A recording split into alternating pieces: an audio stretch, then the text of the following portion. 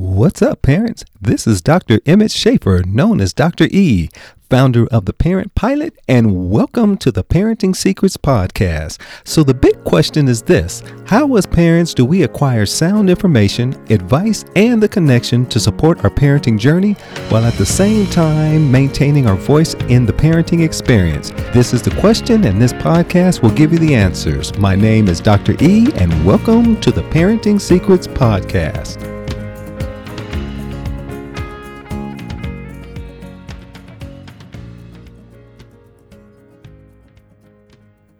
Well, hello, parents. Welcome to our first Parenting Secrets podcast. And yes, this is going to be a good one. And today we are going to talk about parenting styles. But before I get started, I must tell you that when I start covering these parenting styles, I may get a little, because they are a couple of them are so closely related. So I'll try to make sure that I'm staying within the parenting style that we're talking about this evening. So this evening, we're going to talk about one of the four parenting styles. And those parenting styles are authoritarian, authoritative, permissive, and the uninvolved parenting style. So this evening, we are actually going to talk about the authoritarian parenting style. So how did I come up with my first show and wanting to talk about parenting styles? Well, it actually kind of happened. It was kind of a happenstance that happened with me this week. I actually was listening to one of our local radio stations, and they had a story on that was talking about this parent who, a 10-year-old, had come up to his mother and said, "You cannot put me in jail." And that mother said, "Oh, I can't?" So that mother went about clearing out a closet, putting this child's bed in the closet, and only allowing that child to come out to get something to eat and to use the bathroom. And as you can imagine, the radio station and the response was just blew up. Everyone wanted to have something to say about what this parent was doing and how this parent was parenting. And not surprisingly though, there were people on both sides of the argument saying that, one, the parent was within her right to do that, and that is how you show a young boy how to grow up. And there were, of course, others on the other side saying that, no, this parent should be arrested. This parent should not have a child. And you can just understand that there were high emotions on either side of that argument. So I was able to appear on the show, and I talked about parenting styles. And in particular, the parenting style that struck me with this type of solution that this parent was using was certainly the authoritarian parenting style. And so we want to talk a little bit about the characteristics of this parenting style. And, as you listen to this parenting style, again, I want to make sure that you understand that, we come in and out of these parenting styles. I think as we grow, I think as we find the styles that really are working towards making sure that we are having this engaging relationship with our children, we begin to start to change the way that we parent, and our parenting styles also change with that. So let's talk about the characteristics of this parenting style. So, the first characteristic is they're demanding, but they're not responsive. So the rules are not really explicit. There's no instruction. Instead, the kid is simply expected to know that the rules exist. And think about when either you are at work or something happens to you and you were just supposed to know the rules. There were no set rules, but you were just supposed to know how to operate within those rules. And then we have also a characteristic of, little warmth or nurturing. Parents, this parenting style tends to often seem cold, aloof, harsh, and they value discipline over fun. And children are expected to be seen and not heard. Little expectation for punishment. Parenting with this style usually have no problem resorting to corporal punishment, which is an example of putting a child in the closet, which often involves spanking rather than relying on positive reinforcement. Few choices choices for the children. So parents set the rules. It's my way or the highway approach to discipline. There's little room for negotiation. They rarely allow their children to make their own choices. And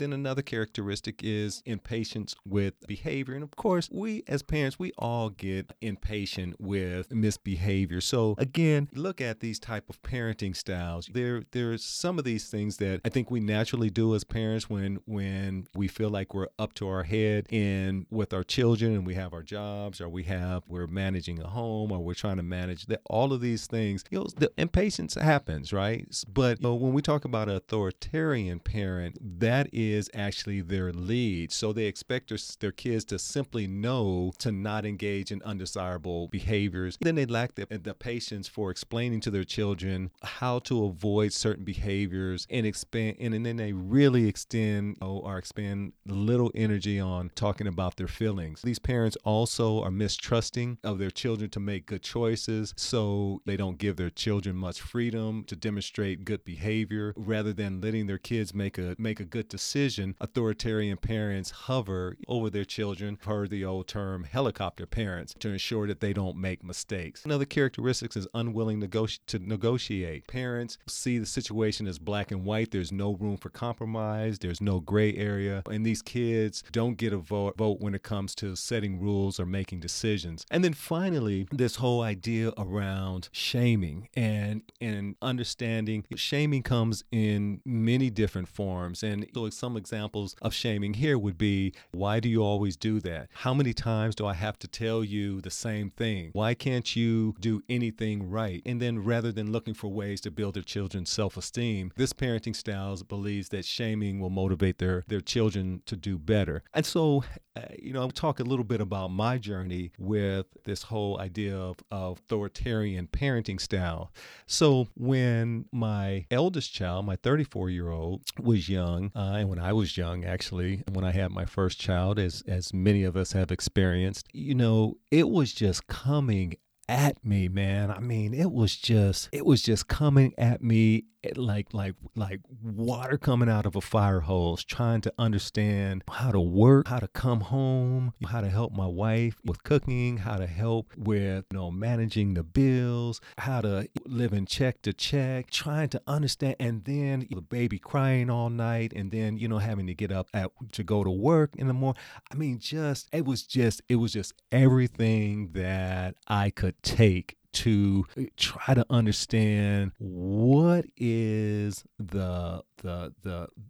what does everybody see in this in parenting, because I was not seeing it. And so I became very authoritarian, right? So it's my way or the highway. I'm not going to try to listen to what you have to say because I have too many other things going on. I had to compartmentalize these things and control these things so that they don't control me. And that, parents, is at the crux of the authoritarian parenting style. I am going to control them. They are not going to control me. And so what I found later on, around 10, 11 years old, I realized, hey, your daddy's girl that we dads all pride ourselves in, seemed like she was starting to grow apart. And also ask her, how is school going? Fine. Try to engage her in conversation. It's a one-word kind of thing. And so I was fortunate enough to be a school counselor at the time. And when she went from 5th to 6th grade, she actually came to the school that I was a school counselor. And so that drive to get to that school was an hour away every day. And if you can imagine, I was in the car with a middle schooler for 3 years. She only missed one day of school. And in some cases on Fridays, it would take us an hour and a half, 2 hours to get home. There were times